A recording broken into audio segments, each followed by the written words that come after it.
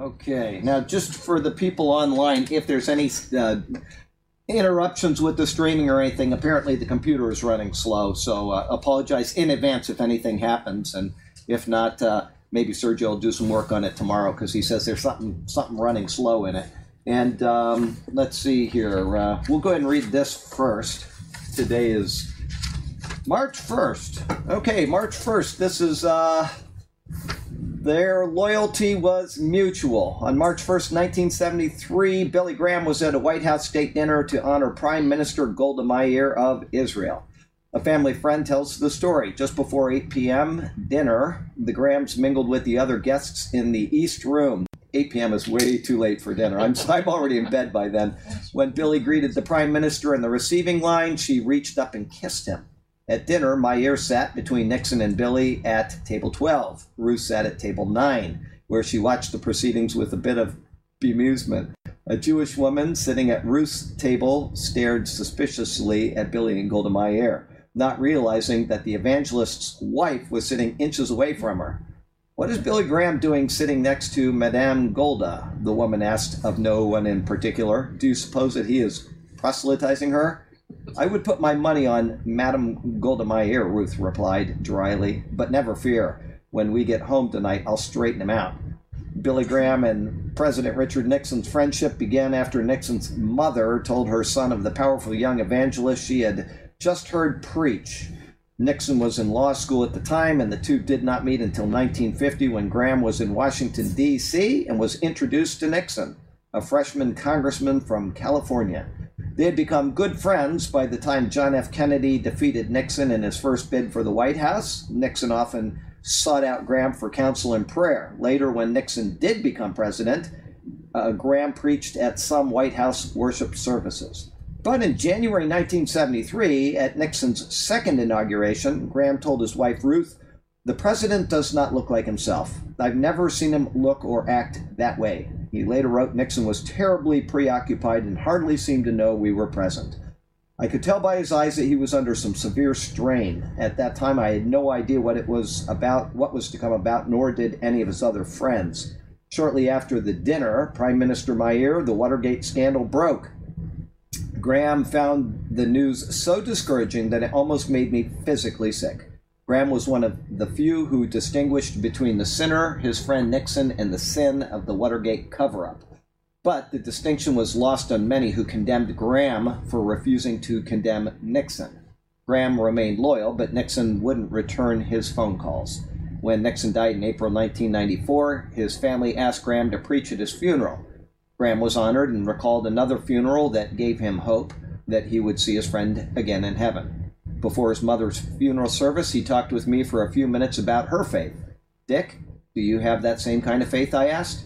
"I believe I do," he said quietly. That was his Quaker way to keep piety private. That's the only way you can be guided in life, and it's the only way you can get to heaven, I said, and then I prayed for him. He later told me that was one of the great moments of his life, and I believe he meant it. And the months of no communication in the wake of Watergate, it turned out that the silence was motivated by love for a friend. After months of long waiting, Graham learned Nixon had told his aides, "Don't let Billy Graham near me. I don't want him tarred with Watergate." How do you think Graham felt when Nixon wouldn't talk to him after the scandal broke? Could you separate the sinner from the sin and remain faithful to a friend in a situation like that? It turned out that they were both faithful to each other in their own way. Proverbs 27:6 says, "Wounds from a friend are better than many kisses from an enemy." Wow. Well, a little bit of nobility coming from Nixon. That was something interesting. Got a guy named Don. He's lives in South America. Where is he? Colombia? I'm sorry, Don. Anyway, he asked me for special prayers for health and finances yesterday, and I don't want to give away the details, but he said he gave them to me, and so it's probably okay. But anyway, we'll just remember Don and health and finances, and let's go to the Lord in prayer for some guidance. Lord, we thank you for the chance to come here and to read your word, to study your word, to share in a little bit of fellowship with others. And we lift up to you the people that are having troubles right now, including Don, our good friend who's got a difficulty down there right now, and with his health and his finances for him and his family. And we have lots of other people that are struggling with their own personal times of difficulty, and we would pray for them. And Lord, we thank you for the lessons that we get, even from reading about the life of Billy Graham and President Nixon, how we can conduct ourselves to keep people from being embarrassed by our own actions or being a friend when they need to be responded to. I mean, we just have to evaluate these things and look at what the best path is and then leave it in your hands that we're doing what is proper.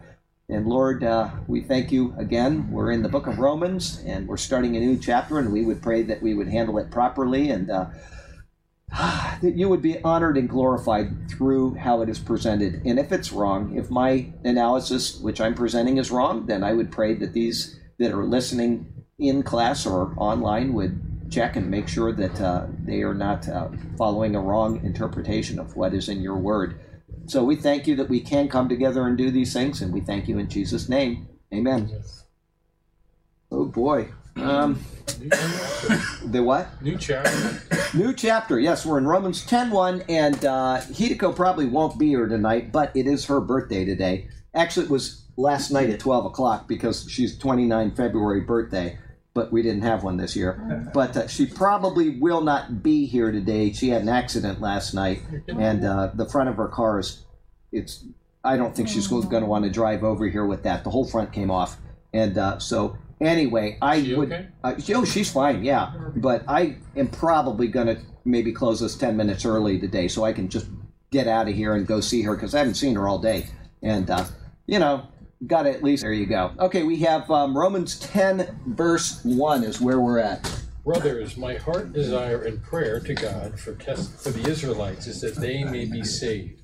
Okay, if anybody remembers Zola Levitt, he was a guy I went to Israel with, and he very nice guy, and he always started his show, the Zola Levitt Presents. He started with that right there. Brethren, my heart's desire and prayer to God for Israel is that it may be saved. He always started his show with that, and then the last thing he would say, does anybody remember the last thing he'd say?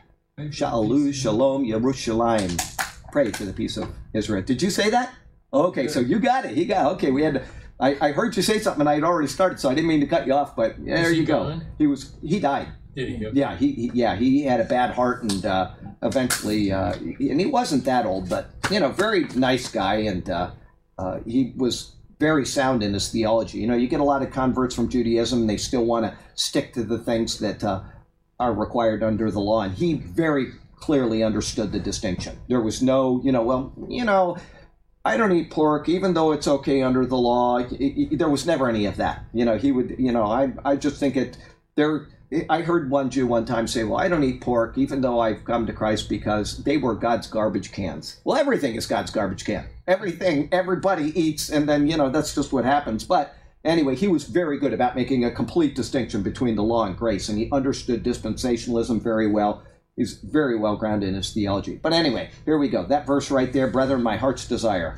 The NU text for this verse, there are differences in the texts, as we've talked about a million times. You've got the Byzantine text, and then you've got the Alexandrian text. And you'll find little differences between them. And if you're a King James only person, if you read anything with the NU text, then you're going to heck and all that. But we've talked about textual differences a million times. I won't do it today. But how can you know if this is God's inspired word and which one is correct and which one isn't? There is a way of determining this. Okay, it's a very long process.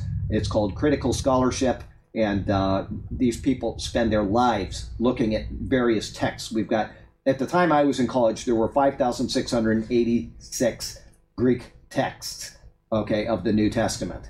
And then you have 14,000 lectionaries, which are commentaries. The early church fathers would do commentary verse by verse, and you could completely construct the entire New Testament based on those lectionaries, with the exception of 11 verses. So there's no doubt we have a sure word. We've got commentaries on this word. It goes back to the very beginning. You'll get some differences in texts, and we can come to an understanding of which is correct and why simply by going through critical scholarship. So I'm not going to get into that, but I'll say that the Alexandrian text, the NU text for this verse, upon which many translations are based, states, "Brethren, my heart's desire and my prayer to God for them is for their salvation." Okay, that would be the NASB version.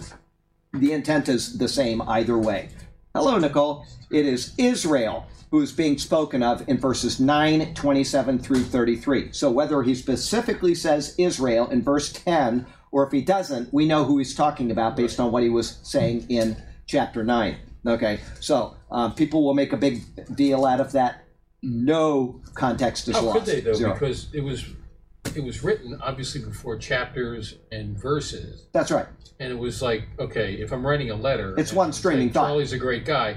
Then I start a new paragraph. Tomorrow I'm going to go with him. It's like, It's right there. That's what, about absolutely. Charlie, right? And there was, seeing as how you brought that up, he said that there was no chapter or paragraph divisions when Paul wrote that. And that's absolutely true. There wasn't any for almost all of the Christian history from the time of Christ. Does anybody remember when chapter divisions came in? I've said it before. It was about the year 1034. Cardinal Hugo Sancto de Caro is the guy that broke them down into chapter divisions that we use today. There was another person that broke them into chapters at a different point in time, and we don't use his, okay? But the ones we use are by this guy, and then it was, anybody remember the first Bible that had the verse divisions? Okay, it was the Geneva Bible, 1560. It was Robert Stephanos that year who broke it down into verse divisions, okay? And from there, it was put into the Geneva Bible. It was the first Bible to have chapter and verse divisions. Okay. Before that, it was just a letter. It was just a long letter, and so context was always maintained in that sense. And then the verse divisions. This is one thing. Seeing as how you brought it up, and I'm talking about it, is that if you take these verse divisions as they are, and if you take the chapter divisions as they are, there are patterns which are astonishing that go through the Bible based on the chapter and verse divisions. I mean, astonishing. Okay. So I'll just really quickly say this just so you get what I'm saying. Yeah, the Old Testament was decided by the Council of Yamina, and it was way back, early, like AD. Okay, the Jews determined what the Old Testament canon was.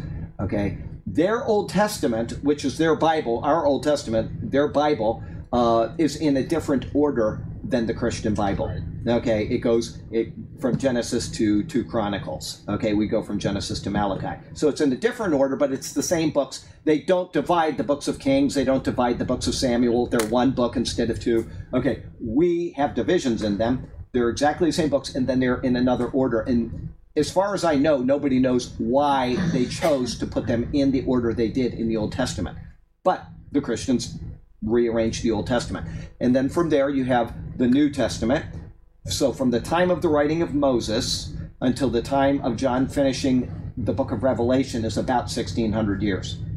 And then you have the Old Testament was decided upon by the Jews, but it's not the same structure as the Christian Bible. And then you have the Christian Bible, and those books were not considered canon, all of them, until about 350 AD. So you have 27 books of the New Testament, which were considered authoritative by the people in the church, but they were not compiled into what we call the canon or the New Testament. Okay, that wasn't done until about 350 AD. So you have the Old Testament and all of its history, and you've got the New Testament and these different workings that are going on.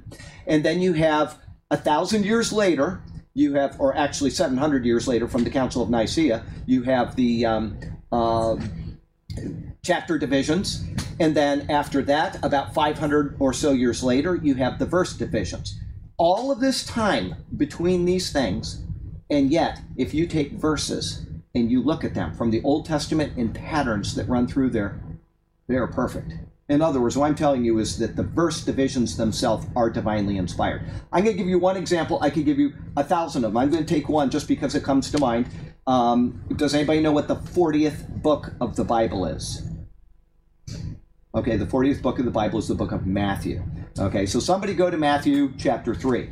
Okay. Now Isaiah they call Isaiah a little Bible because it's 66 books, and how many books are in, or chapters? How many books are in the Bible? 66. So if you have Isaiah with 66 chapters, and then you have the Bible with 66 books, you might have patterns running through them. And one of them is Isaiah chapter 40.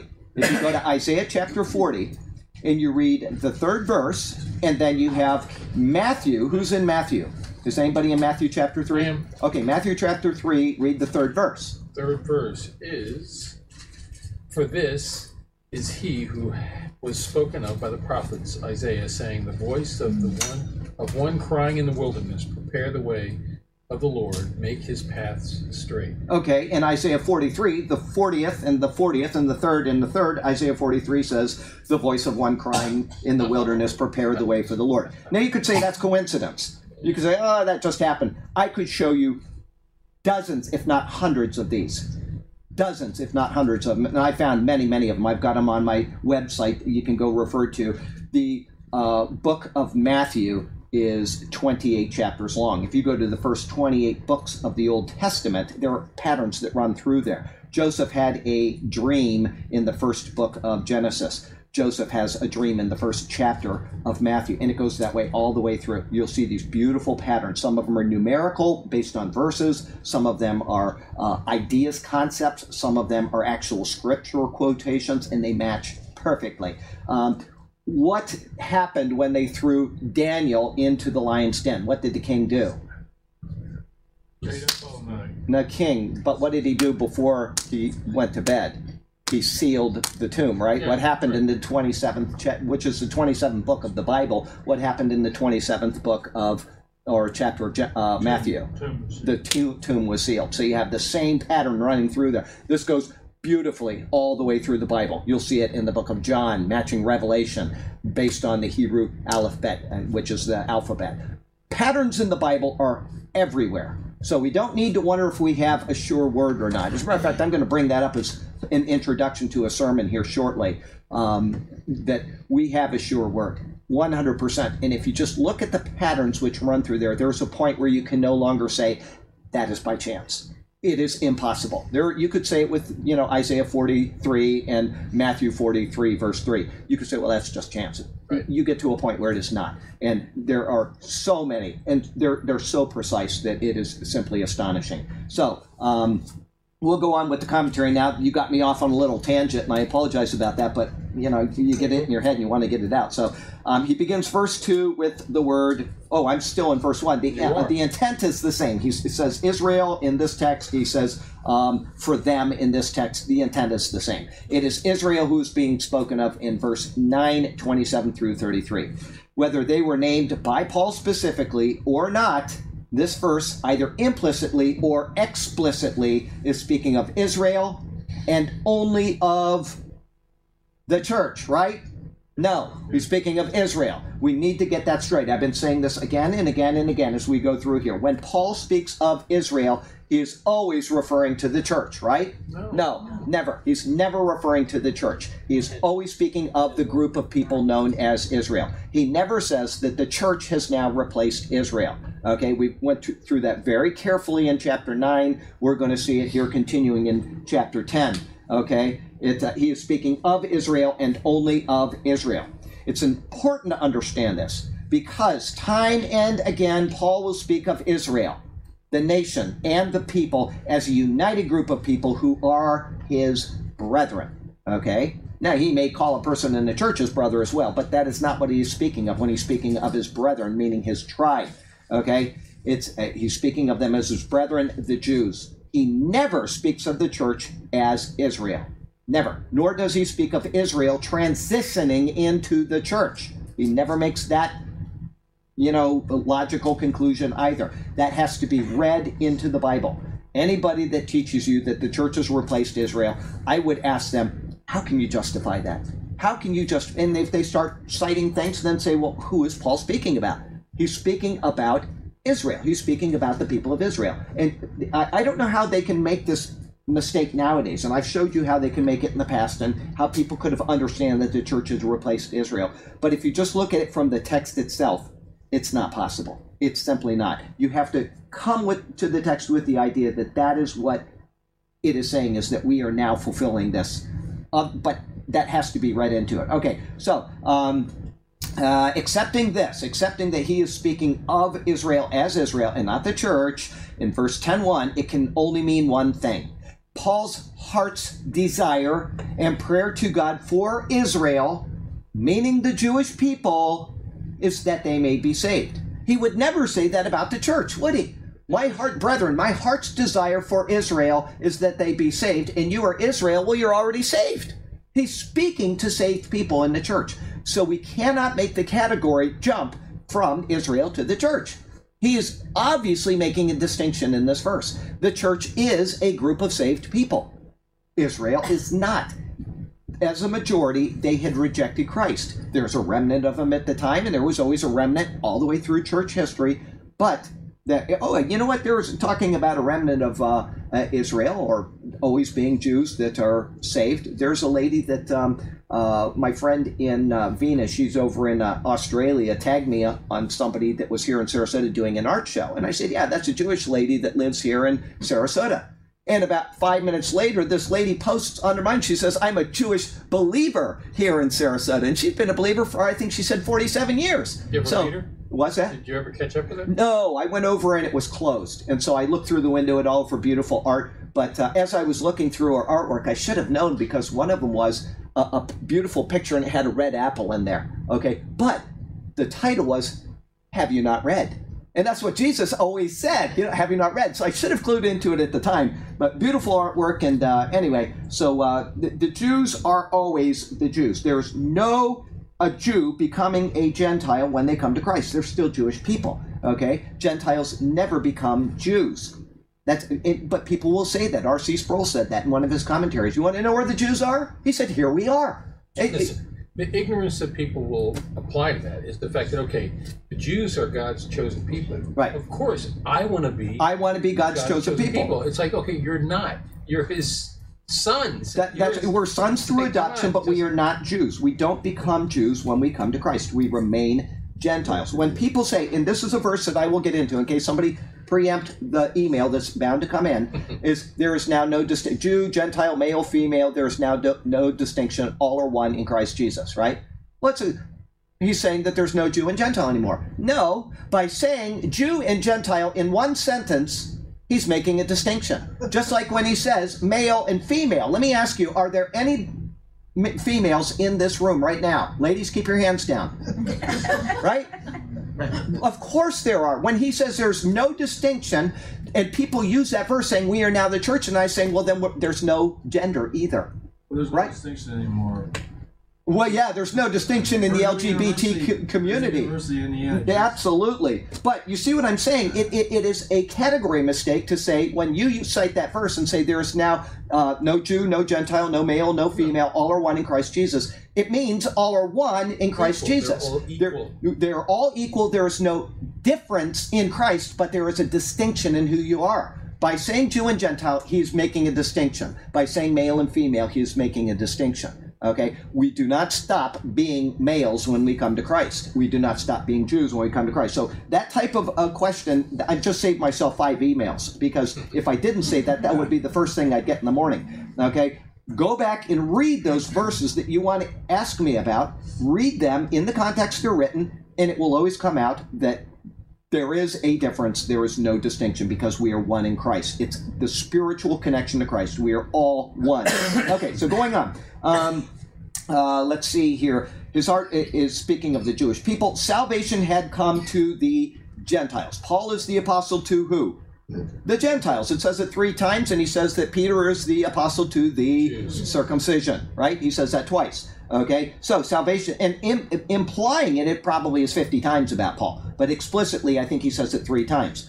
Salvation had come to the Gentiles, and those few Jews, and I'm not talking about at the time, there were probably 20 or 30,000 Jews that were saved, maybe more, okay? But compared to the nation as a whole, they were only a few Jews. Oh, I got to stop. I don't want to miss this before. This will only take 1 second. We have a new Missy Charlie design. So if anybody wants a new shirt to order, go onto her website, God.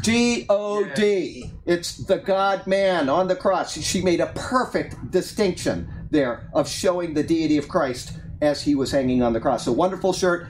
Thank you, Missy Charlie. And she actually said, I'm going to send you one. I said, no, you're not. You're a business lady. I'm ordering it. And I ordered it before she could send it. I went right there and ordered it. So, and I saw her just putting it on her wall. And I said, isn't that beautiful? And I made a comment. And she says, well, I'll send you one. No. Don't do that. You need to make your money and not be giving stuff away. It's like when you go to a restaurant of a friend, pay your bill. Even if they say, no, you're a friend. Business is always business. If you want to give them a present, that's fine. Don't take things for free, okay? People that are in business need to stay in business, okay? That's just my thing with that. Because you have friends that you go and visit all the time. They need to stay in business. Okay, we'll go on. I didn't mean to interrupt there, but salvation had come to the Gentiles. There's a few Jews who had received their Messiah, the remnant of verse 927, which said, Isaiah also cries out concerning Israel, though the number of children of Israel be as the sand of the sea, the remnant will be saved. He's speaking about Israel there. He's speaking about Israel in chapter 10, verse 1. He cannot be speaking about the church. And if that is the case, then the church did not replace Israel. Okay, 927. Those Jews who had called on Jesus were not the impetus for a great movement of their people and a national salvation, but a small group from the nation. In large part, Israel had rejected their king. If they had not, and God knew that they would, but if they had not, the kingdom would have been ushered in right then. Christ would have reigned from Jerusalem, and the world would have been under the authority of Israel. That's what would have happened. Okay, that's what we know would have happened because it says the Messianic promises. He's going to rule from Zion and the law will go forth from Jerusalem and, all of these things that it says in the Old Testament, but it didn't happen. Which is what they wanted. Which is what they wanted. They were looking for the ruler first. They weren't looking for the atonement.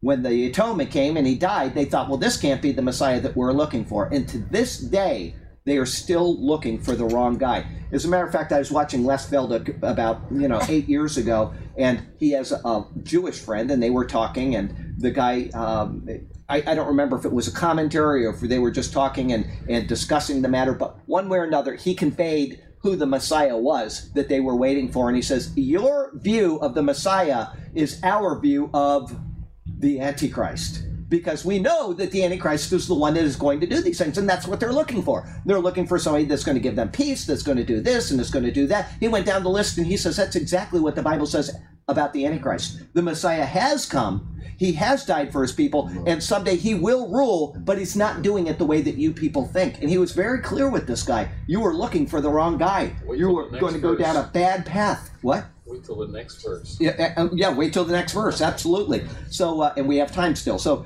a small group in a large part. Paul's desire, his heart's desire, reflects the seat of will of his mind and his hopes.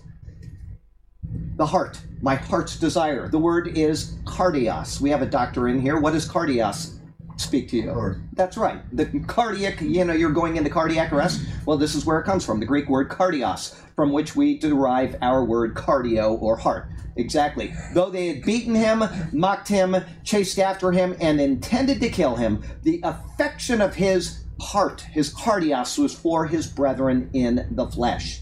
Yes, he was the apostle to the Gentiles. Yes, he loved Timothy as a son in the faith, but his heart's desire was for his own people to be saved. He had no room in himself to desire anything but their calling on Jesus and being saved. He wanted a great national revival. It never came about by him. It didn't come about by any other evangelist. It didn't come about by Billy Graham. It will come about someday when they realize they've made the mistake, called on the wrong guy, and eventually they will call out to him in their desperate time of need, and it will happen that he will return and save them. But it ain't going to happen until that time. Individual Jews will be saved. Praise the Lord for that every time it happens. The nation as a whole is going to suffer immensely in the coming years. Immensely. Paul's first stop in every city he went to. Always. He always went to the Jews first. Always. He would go in, he'd reason in the synagogue. They'd chase him out after a couple of weeks because they were jealous of all the Gentiles that came to hear the message. And then he'd go next door to the what do you call it, the gymnasium or something, and he'd talk to the Gentiles and any Jews that came along that wanted to hear. He spoke freely, but you're right. He always went to the Jews first. Okay, so let's see here. The affection of his heart was for his brethren in the flesh. The salvation he is speaking of is individual salvation. But that which would, is that of individual salvation, but that which would spread to the individuals throughout the nation. He wanted individuals to be saved and then for them to collectively call on their Messiah. Someday, I already said this, someday this will occur as is promised in both the Old Testament and in the New. Chapter 11 is very clear that this is going to happen. Jesus' words are very clear that this is going to happen. But before this occurs, the tribulation period will come and Israel will be refined as a people. When they are so broken that there is no hope left, Christ Jesus will return and he will rescue them. Now we know Daniel 9:24 through 27 gives us the prophetic outline of history from Daniel's time all the way until the end times. There are 7 more years that are left. We had 490 years or 70 weeks of 7 years that were given to Israel. And he gives you the details. There will be 62 weeks and what is it?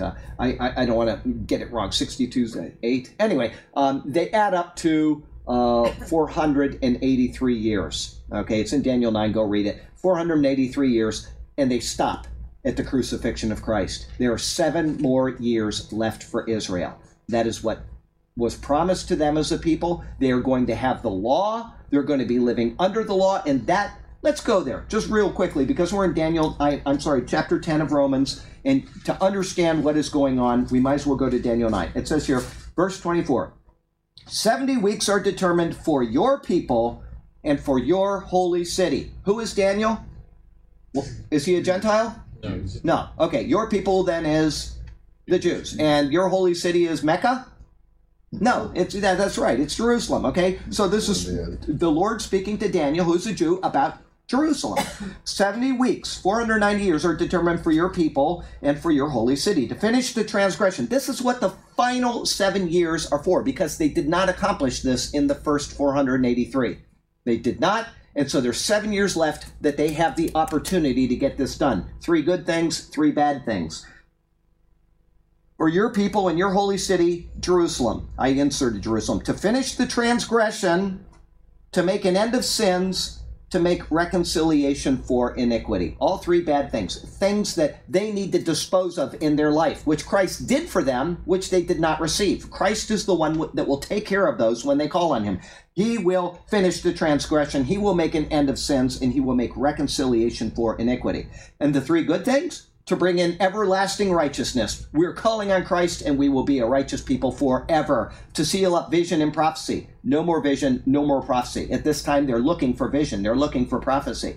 It even says in Acts chapter 2, which is speaking to the Jews, Peter speaking to the Jews, he quotes Joel. You know, your men will dream dreams and your old men, what we went through that a couple of years ago in the book of Acts. But he's speaking to them about what will happen, and that will occur to them in the end times. It's not speaking to the Gentiles during this dispensation. It's speaking to the Jews. They didn't even know until Acts chapter 10 that the Gentiles were included in this. It was solely a Jewish thing in Peter's mind. Okay, so to seal up vision and prophecy and to anoint the most holy. What is that speaking of? To accept Christ and to say, we have anointed you as our king. That is what they have 490 years to do. Know and therefore and understand, verse 25, that from the going forth of the command to rebuild Jerusalem. Now I have this, if you go to prophecy update number 88, you can watch it. I did it on the board here and I've got it all laid out. But so I'm not going to go through it in detail, but go back and watch that. Know therefore and understand that from the going forth of the command to restore and build Jerusalem, from the command until Messiah the Prince, and you have to know which command, because what was his name? King Cyrus gave them authority to go back to the land, and then it was stopped. And then in Nehemiah's time, Artaxerxes, King Artaxerxes in 445 BC, allowed it once again. That is the time that the prophetic clock starts at that time, from the command, okay, to restore and build Jerusalem until Messiah the Prince. So from the day of that command until Messiah the Prince, there shall be 7 weeks and 62 weeks. Okay, 7 and 62 is 69. That's your 483 years. 483 years. Or, I can't write with my left hand, 483 years. That's your 483 years from the time of the decree of Artaxerxes, which is recorded in Nehemiah, until Messiah the Prince. Where is that? From until Messiah the Prince, until Christ, there shall be 7 weeks and 62 weeks, which is 173,880 days, I think. Anyway, you can get right down to the number of days. Okay, there shall be, the street shall be built again, and the wall, even in troublesome times. What book of the Bible fits that? Nehemiah. The troublesome time. Remember, they're building the wall, and at the same time, they're carrying a sword. They have a guy out there to alarm any intruders coming. It describes what is going on, not in the book of Ezra, but in the book of Nehemiah. Okay, even in troublesome times. And after the 62 weeks, you have 7 and 62. After the 62 weeks, which means the total of 69 weeks or 483 years, Messiah shall be cut off. He's going to be crucified. But it says, but not for himself. He's going to die for the sins of the people. He shall be cut. It's specific right there. Messiah is going to be cut off. That's not what the Jews are looking for. They haven't gone to Daniel and looked at it in understanding what was intended. Messiah shall be cut off, but not for himself. He's going to die, but for the sins of the people, and the people of the prince who is to come. This is an important phrase. The people of the prince who is to come. Who is the prince? Who are the people that destroyed Jerusalem? The Romans. Okay? So the people of the prince to come, the Romans, but not the prince. The prince is somebody coming later. The people of the prince to come. The wording is very precise so that we don't make the error that it's Titus of AD 70. Okay? Titus did destroy. He wasn't a prince. He was a general. Okay? Anyway, and you could argue that the same word could be used, but regardless, it's not speaking of Titus. Okay? It's the people of the prince to come shall destroy the city and the sanctuary. That was the Romans. That was AD 70. The end of it shall be a flood, and till the end of the war, desolations are determined. And then you come to verse 27, and I've said this at least a million times in my life, the most important pronoun in the entire Bible for understanding end times prophecy is the first pronoun you find in verse 27. Then he. Who is he? If you believe that it's Titus, okay, he was the Antichrist, or whoever, they'll say it was Nero, whatever, then you're a preterist and you believe that all prophecy is done and the Jews are out and the church has replaced Israel. Okay? Or you could say then he is speaking of, the preterists would say that he is Christ. Okay? The dispensationalists would say that it is Antichrist. And it can't be both, that's for certain. Okay? So, then he shall confirm a covenant with many for 1 week, meaning one period of 7 years. Okay? They will say that Christ confirmed a covenant for 7 years. Did Christ confirm a covenant for 7 years? One, he didn't confirm a covenant. He died in fulfillment of one covenant, and he initiated a new covenant. Thank you. Okay? He didn't confirm a covenant for many for 1 week. And then what did they do? They say, well, that was Christ dying. He confirmed the covenant, and then Peter is referred to in the second half of this because it was 3.5 years of Peter's ministry. But that's never recorded in the New Testament. They have to just insert all of that theology in there and say, when the Bible is precise, it is always very precise on dates. Always. Preterists have no precision at all in their dates, but it says, then he, either the Christ or the Antichrist, will confirm a covenant with many for 1 week, but in the middle of the week, he shall bring an end to sacrifice and offering. So they'll say that Christ's ministry began here. We'll just say it wasn't AD 33 that he was crucified. He was crucified in AD 32. But I'm just going to use AD 30 as the beginning of his ministry. And then they say he ministered for 3.5 years. And then in the middle of the week, meaning after 3.5 years, he was crucified. And that in the middle of the week, he shall bring an end to sacrifice and offering. Christ ended sacrifices and offerings. He is the final and fully sufficient offering. And so it ended it, okay? That's what they will say. And then Peter took up the 3.5 years for his ministry, which is not recorded in the Bible. It's not recorded about Christ in a specific, nobody knows if his ministry was 3.5 years or not. You have to go through and you have to say, well, that's this Passover and this Passover, and it doesn't work. When the Bible is precise, it's very precise. It is not speaking of Jesus. Go back and watch that video. I do a better job in it there. But in the middle of the week, he shall bring an end to sacrifice and offering. This is speaking of the 7 years that are left for Israel of the end times. He's already promised it to Daniel, to his people, and his city. It's speaking of Jerusalem, and now Jerusalem is back in the hands of the Jews. It's speaking of the end times. He shall bring an end to sacrifice and offering. That is the next temple to be built. That is coming soon to a temple near you. All of the implements are there. The temple hasn't been built yet. We have no idea how it's going to happen, but it is going to happen. It's recorded in Revelation chapter 11 that John is told to go and measure something. What is he told to measure? The courts for the temple, right? Well, you can't measure a spiritual temple, which is a church, right? He says, go and measure. So what's he going to do? Go out there and measure the whole world and say, well, there's church here and there's church here? No, he's actually told to go and measure let me read it to you really quickly, and we'll get back to Daniel 9, then we'll get back into Romans 10. It says in Revelation 11, hang on a second here. It is not speaking of something that was fulfilled in the past. Trust me on this. Then I was given a reed like a measuring rod, and the angel stood saying, rise and measure the temple of God. Well, they say we are the temple of God, which at this time we are, okay? But you can't go and measure a bunch of people all over the world. The altar and those who worship there, but leave out the court, which is outside the temple, and do not measure it, for it has been given to the Gentiles. Oh, well, we're Gentiles. No, we've replaced Israel. So you see how convoluted it is when you start getting into replacement theology. The entire thing just breaks down, and they will tread the holy city underfoot for 42 months. Okay, 42 months is 3.5 years, right? Well, how can that be 3.5 years that Peter was preaching to the people of Israel? Because you see, the entire thing doesn't fit. Okay, this is something coming in the future. So verse 27, he shall bring an end to the sacrifice and offering. That is the Antichrist going in. What it says in 2 Thessalonians, he's going to proclaim himself God. He's going to put himself in the temple of God, proclaiming he is God, right? And that is when the sacrifices and offering will end to the Lord. Because he is now saying, I'm God, and this is ending. You're not doing this to them anymore, okay? And on the wing of abomination shall be one who makes desolate, even until the consummation which is determined is poured out on the desolate. It is speaking of a future time, which Paul is referring to right now in Romans chapter 10. He is speaking about his people, Israel. His heart's desire for them is to be saved. Chapter 11 is going to show that this is going to happen. Daniel 9 is pointing to the time frame in which it happens. The he in verse 27 of Romans chapter 9 is the Antichrist. If you say it's Christ, all of your theology is wacky. It is completely wacky, and there's no substantiation for it. Now, I will say this so that you all understand in case somebody asks you about this.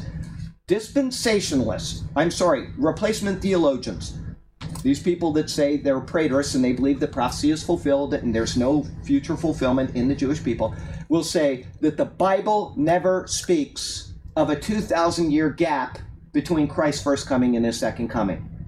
Okay, meaning the church age. They said it never speaks of that in Daniel 9 or anywhere else. Okay, and it says there's no gap. It says he shall be crucified, he'll be cut off, and then I read you the rest of it. Okay, guess what? If you are a preterist, you have exactly the same problem.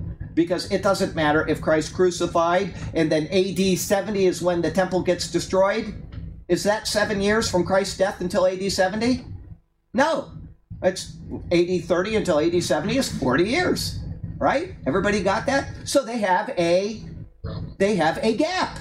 They have a gap just like we have a gap. A day to the Lord is like 1,000 years, and 1,000 years is like a day. It doesn't matter if it is 1 day or if it is 2,000 years. It makes no difference. Every single scenario that any person has ever laid out for these verses in Daniel always have a gap. A gap does not matter. And the book of Hosea says that he will, let me find this. I think it's Hosea chapter 6, and then we'll go on because it all points to the same thing. Hosea chapter 6. I think it's 6. If it's not, then I'll just quote it to you, and we'll get it later. Have a wonderful evening. Hosea chapter 6. Yes, here it is. Come and let us return to the Lord. This is speaking of the end times when the Jews are going to be returning to the Lord. Come and let us return to the Lord, for he has torn, but he will heal us. He has stricken, but he will bind us up. It says there, after 2 days he will revive us. On the 3rd day he will raise us up, that we may live in his sight. That is using that prophecy of Moses from Psalm 90, verse 4, and 2 Peter 3:8. It says the same thing. A day to the Lord is like 1,000 years, and 1,000 years is like a day. And he's using that time frame. After 2 days, after 2,000 years, he will revive us on the third day, meaning at the beginning of the third millennium. On the third day, he will raise us up. He will exalt us that we may live in his sight. It is speaking about the time when Israel will be the head of the nations again. If you look at that in any other light, it doesn't make any sense. After 2 days, nothing happened after 2 days in the Old Testament. It happened not at all. We're still waiting for it to happen. Okay? One more verse I could take you to would be the end of Amos, the very last verse. I will take you there. And then we'll get into Romans 9. I've said that 6 times now, but I want to make sure that you have at least 2,000 years. What's that? After 2 days. After 2 days is 2,000 years, and on the third day, meaning the beginning of that, he will raise us up. The very last, I'm going to read you the last 2 verses of Amos. But listen to what it says, and then I will tell you what they said, because I don't have their commentaries here. I'm not going to pull it up. But this is what it says in Amos chapter 8, verse 14 and 15.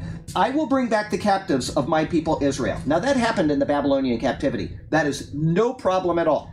They could say that's speaking of the Babylonian captivity.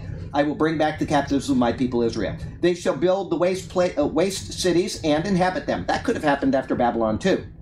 They shall plant vineyards and drink wine from them. They shall also make gardens and eat fruit from them. Oh, that's speaking of the first exile. We don't need to worry about a second exile. Verse 15, I will plant them in their land, and no longer shall they be pulled up from the land I have given them, says the Lord your God. Has that ever happened in human history? Yes, after...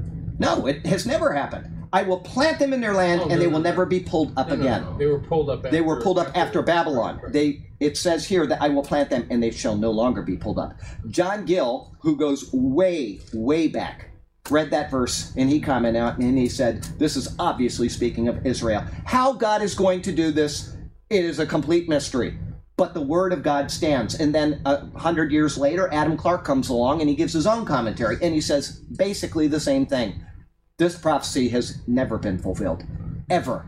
And how the Lord is going to do it, I'm paraphrasing because I don't remember exactly what they said, but go read their commentaries on those verses. And these people were not dispensationalists. This was before the dispensationalist movement started with John Darby and Schofield. This was before them. But they understood that this prophecy had never been fulfilled and that the group of people somehow would be regathered in the nation of Israel, and they would be planted and never again brought up. Ever again brought up from that soil, and it has not happened, ever. And so we have many proofs in the Old Testament. Hosea chapter 6, we've got Amos chapter 8, and all of these other things. Daniel, if you take it properly and just read it in the sense that it makes, all of these things point to something coming in the future. This is the reference point that Paul has in his mind. Any other reference point is going to lead you to a wrong understanding of Romans 9 through 11. Having said that, we'll go on now. There's this, he's praying for a great national salvation or revival, individual salvation that would turn into a national salvation, okay? And then I said this, but I'm going to read it again. Someday this will occur as is promised in the Old Testament and as we will see in chapter 11. Well, I took you through some of the verses of the Old Testament to substantiate that. But before this occurs, the tribulation period will come. Israel will be refined as a people. That's Zechariah. It says that 2/3 of them are going to perish in this time. When they are so broken that there's no hope left, Christ Jesus is going to return and rescue them. Okay? And as Paul says, all Israel will be saved. Okay? Life application. Salvation is an individual occurrence. Individual. For Jew and Gentile, but it is also a national thing for Israel. But it's an individual occurrence. Each person must come to the Lord and call on him personally. But individual occurrences can translate into national revivals. It has happened in both biblical times and in great movements since then. It is the wise and understanding soul who will pray for his leaders and his nation when they are living contrary to the truth of the gospel. Even today, our leaders are promoting filth and wickedness, but it is right that we should pray for hearts to turn to the Lord. Okay? We don't know. I am certain, this is Charlie Garrett, I'm certain we are in the end times, that something is going to happen at some point, probably pretty soon. Syria is a mess. Everything that could line up, except for Libya right now, which really is not a part of this game. I mean, they're being worked on by the Russians, but we don't have, well, we're going to join them and come against Israel. We don't have that yet. And we also don't have the Sudan, Kush. Also, the Iranians are there, the Russians are there. They're working on these places. And it could be that tomorrow, if they declared war on Israel, those two nations would say, we're joining you. Okay, but at this point, we don't have anything to substantiate it like we do with Turkey and like we do with Iran. But it is coming, okay? But all of this could fall apart.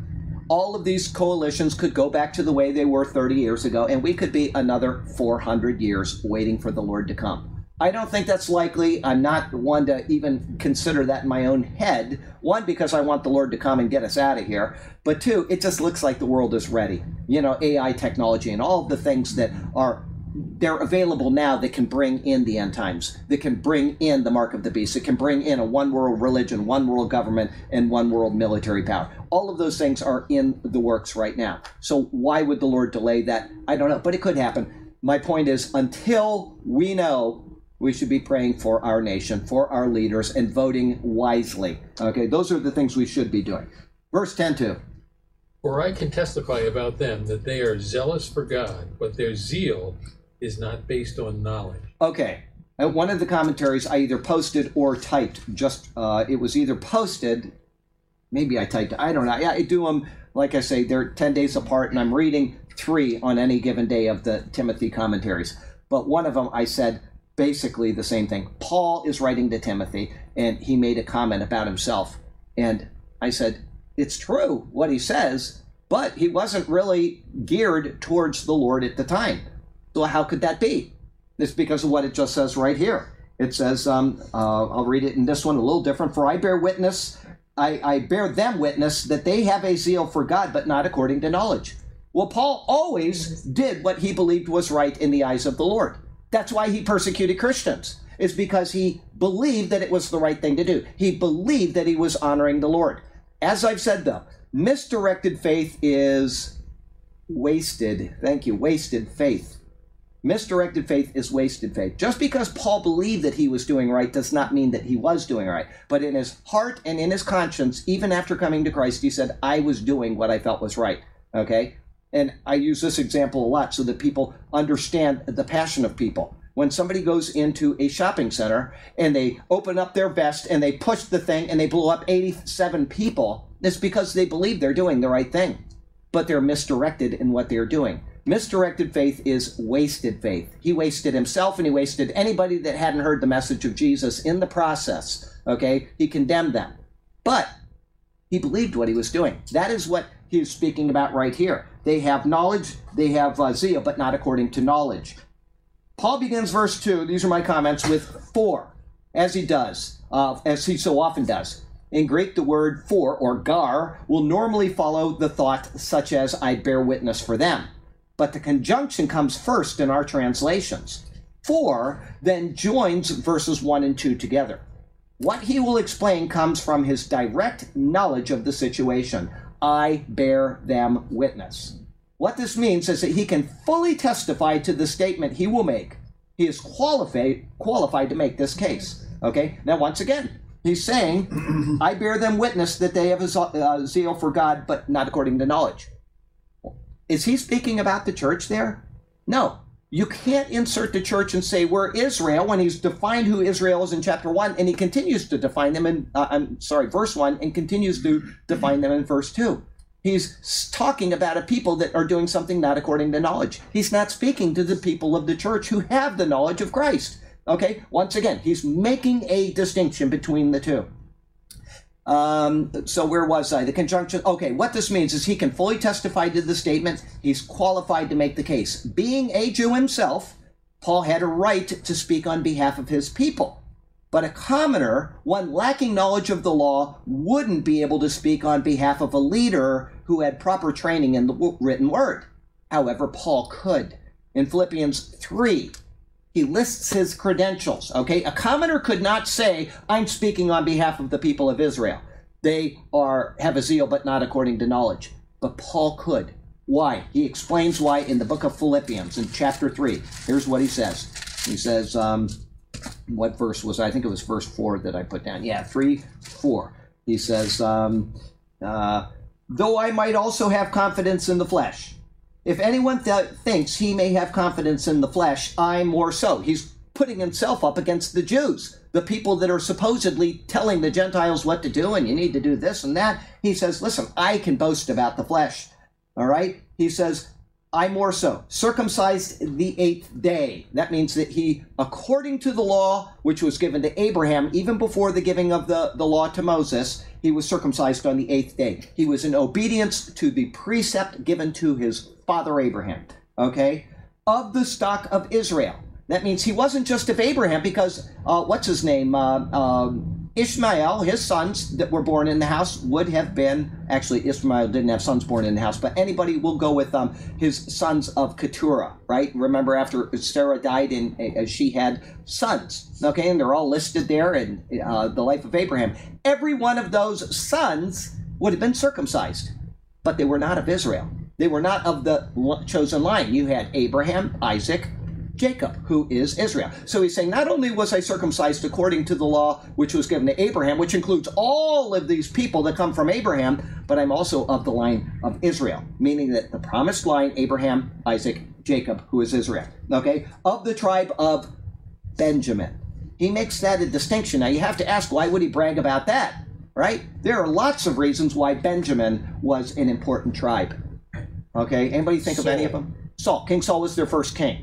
Okay, so their first king came from Benjamin. Go back before Saul, though. What happened in the book of Judges? They were a tribe that were reduced down to 600 people. And they had to actually, because they disobeyed the Lord, they stuck up for the people that disobeyed the Lord. And all of the tribes of Israel came against Benjamin and wiped them out down to 600 people. 400 got wives in a way that was kind of conniving by the tribe so that they wouldn't lose the tribe of Israel. 200 didn't have wives, so they figured out another way to get them wives. And so they all had enough wives, and they were able to repopulate. But they stayed a small tribe, and yet their first king came from them. And then, of course, the Benjamites are noted as having helped David during his time of conquest, okay? And then one of the really important things, why would he be able to brag about Benjamin? Guess whose tribe saved the people of Israel? Saved the people of Israel. Let me take you there. He has a reason to brag, and he's doing it to show them that I am a person that is qualified to make these decisions. His tribe saved the people of Israel. I think I want to go to, hang on one sec here. It says here, where is this? After these things, okay, that's right. Now, I want to get the right one here. Hang on. Oh, okay. This is Esther chapter 2, verse 5. In Shushan the citadel was a certain Jew whose name was Mordecai, the son of Jair, the son of Shimei, the son of Kish, a Benjamite. If it wasn't for them, there would be no Israel, right? But he was of Benjamin, which means that his niece, who was raised under him, was also from Benjamin. Esther, Hadassah, who became Queen Esther. And if it wasn't for that, there would be no Jewish people. But the Lord knew this. And so you have all of these things tied into the tribe of Benjamin. This is a very important tribe. He's saying, I'm not just of Abraham. I'm not just of Israel. I'm of Benjamin. He had something really to brag about if he was bragging in the flesh. And then he goes on from there and he says, a Hebrew of the Hebrews. Hebrew is one who is crossed over, is what the name comes from, the name Eber, who is one of the ancestors of Abraham. Okay, it means to cross over. And that was the first time it is used is in Genesis 13, I think, when it says Abraham the Hebrew. He had crossed over. He was now in the land of promise. He's this chosen select group of people, and then they received the sign and the covenants, and they're called Hebrews a certain number of times in the Old Testament, not many, surprisingly. And then after that, he says, I'm a Hebrew of Hebrews. I am way above the rest of the people in my group. And he explains that again concerning the law, a Pharisee. So he's a Hebrew of Hebrews because concerning the law, he is in the top elite class of all of the people in Israel. So the reason why I'm going through all of this distinction about Paul is to support what he is saying in Romans 10, verse 2. He is qualified to make the statement that he's making, whereas a commoner in Israel couldn't. They just some schlub out in the fields. You know, he's an agricultural guy and he's not well trained and he's, probably from the tribe of Naphtali that everybody's forgotten about. Okay, he goes on, he's a Pharisee concerning zeal, persecuting the church. He was one of them. He can write this in Romans 10, verse 2, because he was one of them. I persecuted the church. That is the qualification that I bear. As a Jew, I was the one that went out and did the dirty work. And he did. It's all recorded there in Acts. All right? So concerning righteousness, which is in the law, here it is. This is what he's saying about them in Romans 10:2. Blameless. He's blameless under the law. He did everything that the law required as a Pharisee would, but he did it with the wrong heart attitude, and he did it against Christ instead of understanding who Christ is. But he was blameless under the law. And that's what he's speaking about here in Romans 10, verse 2. Read it again. Here it says, go ahead and read it because I'm not For there. I can testify about them that they are zealous for God, but their zeal is not based on knowledge. Not based on knowledge. Exactly what he described of himself. I persecuted the church. Their zeal isn't based on knowledge. He was zealous for the law, just as they are. This is what he is referring to. Okay, so we have, where was that? He lists his credentials. Elsewhere in the book of Acts and in his writings, more of Paul's proven right to speak on such matters is given. Because of his ability to bear this witness, he now ties his desires for Israel in with his knowledge of Israel. He can bear witness to these things because he has the knowledge of it and he has experienced it as well. Experiential knowledge leads to full knowledge of the situation. By the way, we just read the book of Esther, right? It's Purim in Israel, right? They're celebrating Purim while we're sitting here in I saw a bunch of Jewish people over there today posting on Facebook wall, Happy Purim and all that to you. Purim means, does anybody know what that word means? The pur means a lot. Purim means lots. They cast lots to determine the fate of Israel, okay? That's where the word comes from. That's where the feast comes from, is Purim, or lots. They cast the lots. Okay, so they have a zeal for God. This is what Paul says, for they have a zeal for God. Zeal for something can be a good thing, or it can be a bad thing. Many adherents, I brought this up and now I'm saying it again, so you get to hear it. I get ahead of myself in my commentaries, and then I find out that I thought the same thing 4 years ago when I typed this.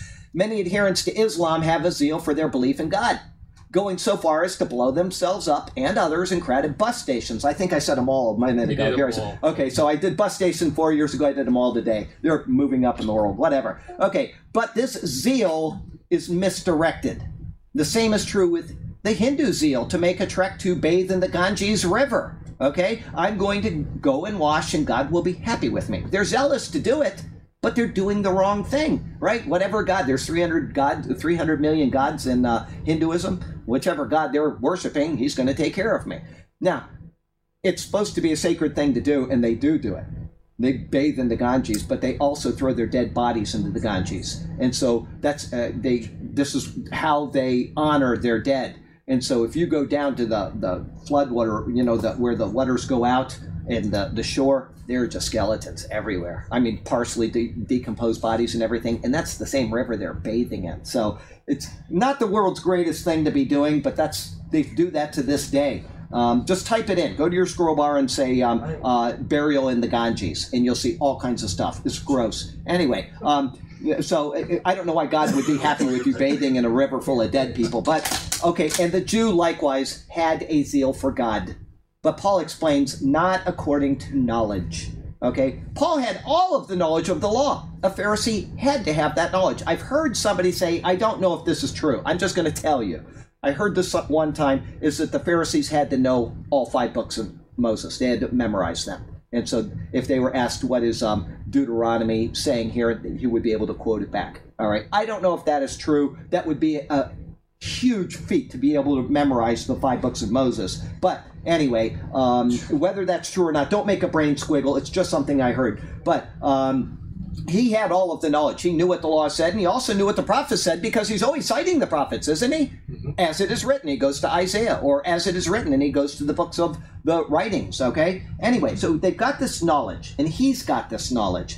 But even their law, wait a minute, one more thing. The Jew looked at the law as an end in and of itself. And I've said this in many sermons. Yeah, you obviously remember that. They looked at the law as an end in and of itself, and they still do to this day. And thus set to establish righteousness based on adherence to the law. And I remember when we did the sermon on Aaron's, ordination. Remember his ordination, and then his sons died? And I made the statement that if Moses sat down and thought through the words that he spoke to Aaron and the situation there, he would have just broken down in tears and said, it's not even worth going on. Because he understood on a minimal level, but afterward, when we see the intent of the law and how it points to Christ, absolutely no end in and of itself. It is incapable of saving anybody. Go back and watch that sermon on the deaths of Nadav and Abihu, and you'll understand what I'm talking about. Anyway, they looked at the laws and in and of itself, but even their law, as has been shown in many previous commentaries, even from the book of Romans, reveals that righteousness is not of the law, but of, begins with F, ends with eighth. Faith. There you go. Okay. It is of faith. It is not of the law. Remember we read Habakkuk a couple weeks ago? The just shall live by the law? Oh, no. That's right. It says the just shall live by his faith. And then Paul cites that. He cites that a couple times. All right? So the righteousness is not of the law. It is of faith. Even under the Old Testament, and you bring in the Day of Atonement. The Day of Atonement was a day of faith. Even though it's a part of the law, it was a day of faith. The just shall live by his faith. If they didn't do the Day of Atonement, it says that that person was to be cut off from his people, right? But nobody knew that he was doing it. He's out in his fields, right? He's just doing whatever. Nobody knows what he's doing. So it is between the Lord and him, which means that it is of faith. The next two verses cover that. The what? The next two do, and we're not going to get them all done. No, we won't.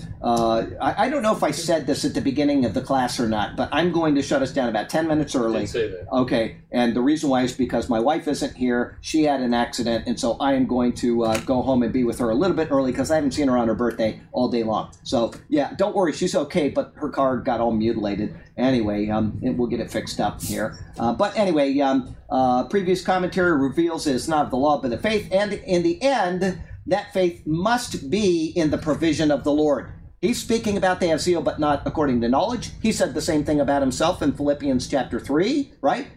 It has to be the proper knowledge. It has to be faith in the provision of the Lord. Jeremiah 23 gives an explicit rendering of where our righteousness lies. Here's what it says in Jeremiah 23.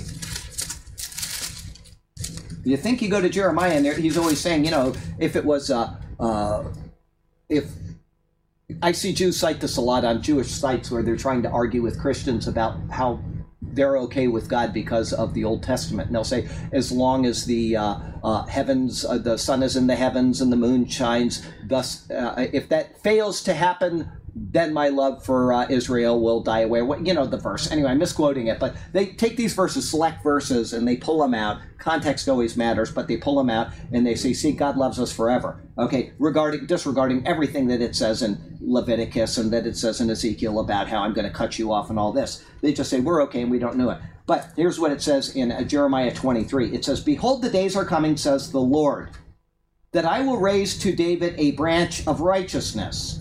A king shall reign and prosper and execute judgment and righteousness in the earth. This is after the time of David, so it can't be speaking of him. In his days, Judah will be saved. Judah had never been saved after this time. So it must be speaking of the Messianic time, right? And Israel will dwell in safety. Now this is his name by which he will be called. Jehovah Tsidkenu, the Lord, our righteousness, right? That's where righteousness comes from. It comes not from observance of the law. It comes from the Lord himself, okay? That's an explicit rendering of where our righteousness lies. Well, if that's the case, and he isn't here now because the Messianic kingdom hasn't been enacted, then that means that we must live by faith. Absolutely, okay? However, failing to pick up on these Old Testament concepts, which there are a million of them, that's just one, Israel looked to adherence of the law as the final goal. This is how we're going to be pleasing to God. But unfortunately, this type of zeal, as Paul says, was not according to knowledge. It was Paul who was persecuting the church. He was doing what the law said to do, but it wasn't according to knowledge. He's saying, you're blaspheming. So you're blaspheming the name of the Lord. This guy died, and you're saying that he's the Lord incarnate. It wasn't according to knowledge, right? Okay, in the coming verses, Paul will explain what he means by knowledge. But it should be noted that because of the path that they took, it actually set up a division between them and those who needed knowledge.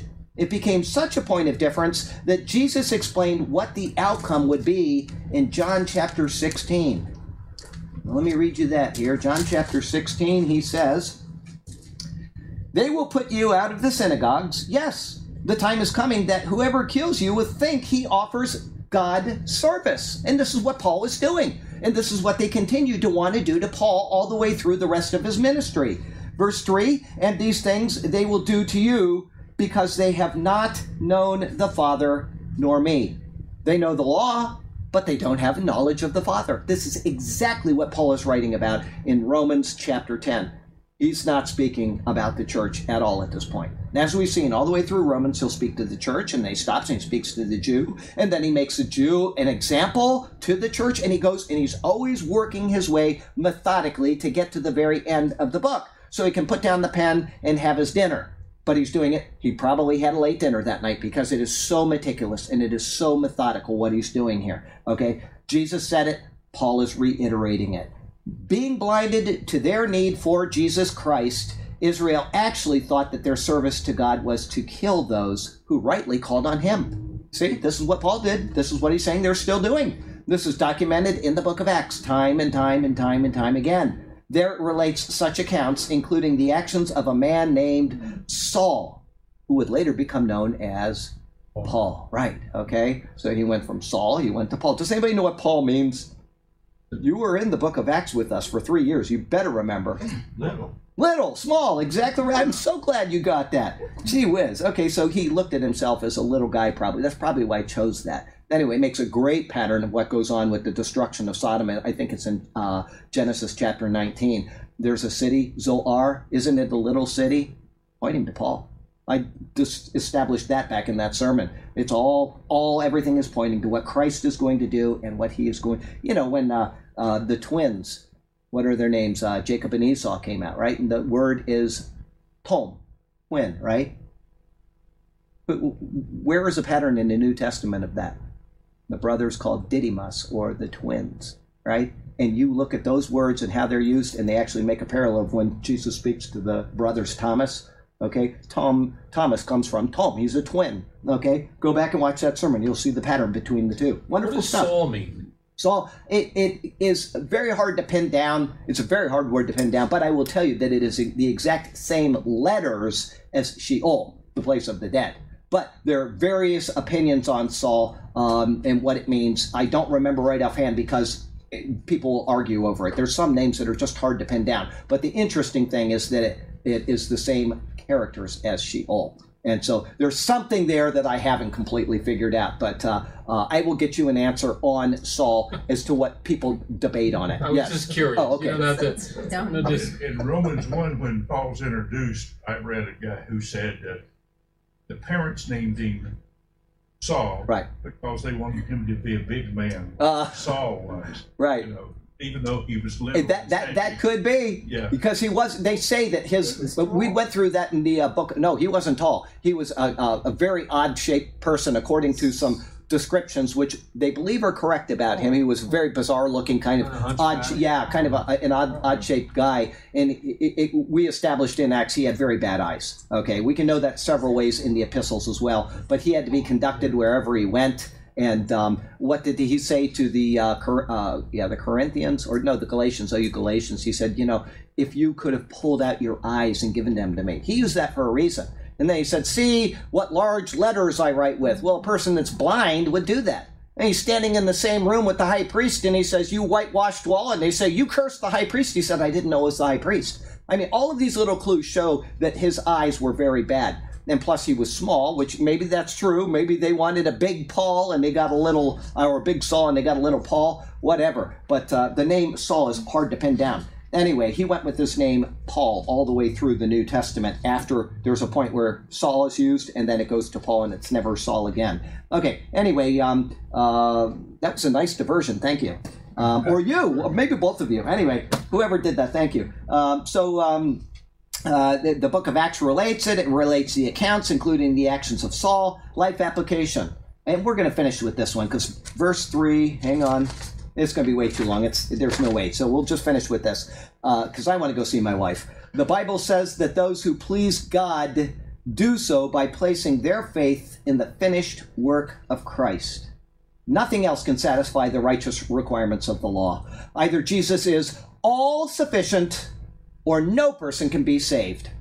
let your zeal for God be found in Christ Jesus. Okay, that's the end of that story. I know that people will argue it. I will say this because I said it 10 minutes and we got 4 more minutes before we're at 10 minutes. So I told Burke, he talked about wonderful approach. He's got this neighbor that knows he's a Christian. He's always trying to convert him, and the guy won't listen. And the guy always says when he sees Burke, "Hey, what's new?" And so he walked over there today. No, Monday. Monday, he walked over there with his Bible in his hand, and he says, "What is it that you always say to me when you meet me?" And the guy says, you just say things, you don't know what it is. And finally he had to tell him. He said, "You say, what's new?" And he says, "I want to tell you what's new." And the guy says, "Oh, here's the Bible again." So he's doing his job, right? He opens up to Habakkuk and he says, "Your mercies are..."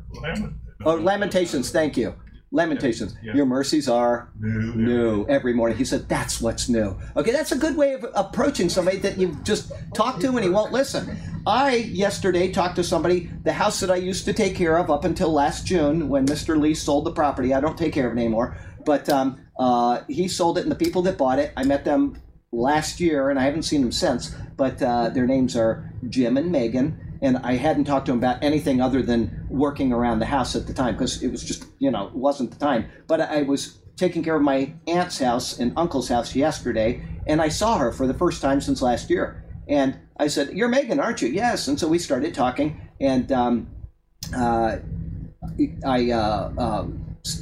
asked her the question about Christ. And she says, I asked her, "What do you believe? Do you believe anything? Do you believe there was a God?" "Oh, yeah, and my husband and I are Catholic, and we were baptized, and we haven't really done anything with it." And she says, "Our kids are 18, and when they're old enough, we'll talk to them about what they want to believe in religion." And I'm like, oh, I could have quoted some verses there, but I didn't. But anyway, she got the gospel, and we'll see where it goes with that. But the point is that you want to make the best of every opportunity, okay? Because people need Jesus. That was my last point there, is that people need Jesus, and it's up to you to make sure that you open your mouth and speak. Let the redeemed of the Lord say so, right? So let's close in prayer and pray for Megan and Jim.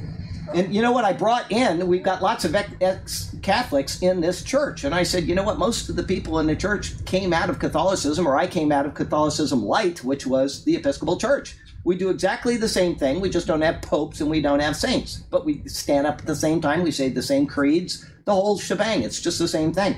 And it serves no purpose without Christ, right? We didn't know Christ for how many years? And we were in the church since I was a kid, right? Until you meet Christ, none of it makes any sense. So let's go to the Lord in prayer. Lord, thank you for this wonderful book of Romans. Thank you that we can get into it and just search it out. And I would pray that my commentary about the Jews is correct, that they actually have not been replaced by the church. I would pray that people would search that out and check those verses themselves.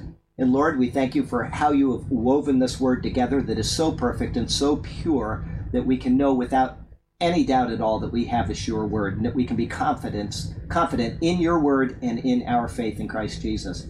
And Lord, thank you for my beautiful wife who is here, and thank you that she's safe even after her accident. And we would certainly pray that she has a good rest of her birthday today. And then finally, we lift up Jim and Megan. We would pray that you would be with them, and your spirit would call them and continue to nag at them until they submit to you and call on Christ. And if an opportunity comes up where we can speak again, I would pray that you would make that door available. And for anybody else, a Burke's neighbor, we would certainly pray for him as well, that he can know that your mercies are new every morning, and he can know it because of Christ.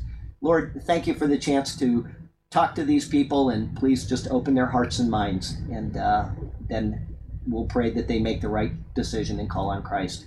And it's in his name we pray. Amen. Amen. Okay, let me back this up here. So without Jesus, it's all just work. It's all just works. Yeah. Work. That was her first answer. Why should God accept you? I. First, I said no I in the equation. Okay, goodbye, everybody. Have a wonderful week, and we love you. Take care.